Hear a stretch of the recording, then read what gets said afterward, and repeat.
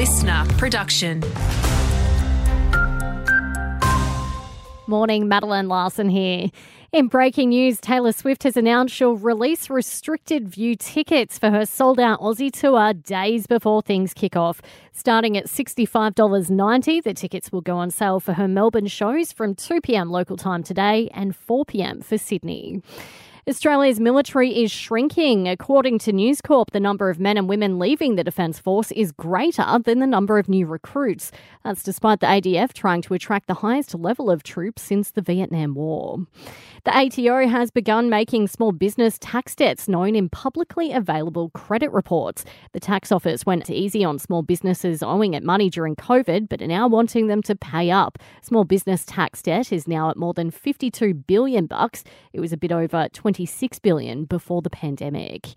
And Aussie viewers missed out on the iconic Super Bowl ads during the Chiefs' back-to-back win yesterday, with Aussies now going online to enjoy the highlights. That included Ben Affleck rapping for J-Lo about Dunkin' Donuts, featuring Matt Damon and NFL great Tom Brady. And needs no introduction, my partner. Sometimes it's really hard to be your friend. You said you were going to support me. Don't go away, my heart. Why you dunking me, girl?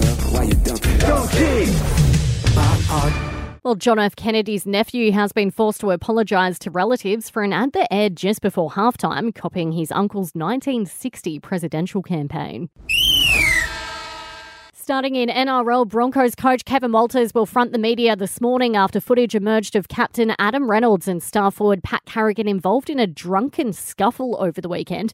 Brisbane CEO Dave Donaghy remaining tight-lipped online on whether the pair will be banned from travelling to Vegas in 9 days' time for the season opener. We'll continue to work through that internally over the next little period. We'll work through it as quickly as we possibly can. Turning to AFL, Clayton Oliver returned to Melbourne main training yesterday for the first time this pre-season. However, it's unclear whether the troubled star will take time in Sunday's scratch match against Richmond or if he'll be fit for round one after a turbulent summer.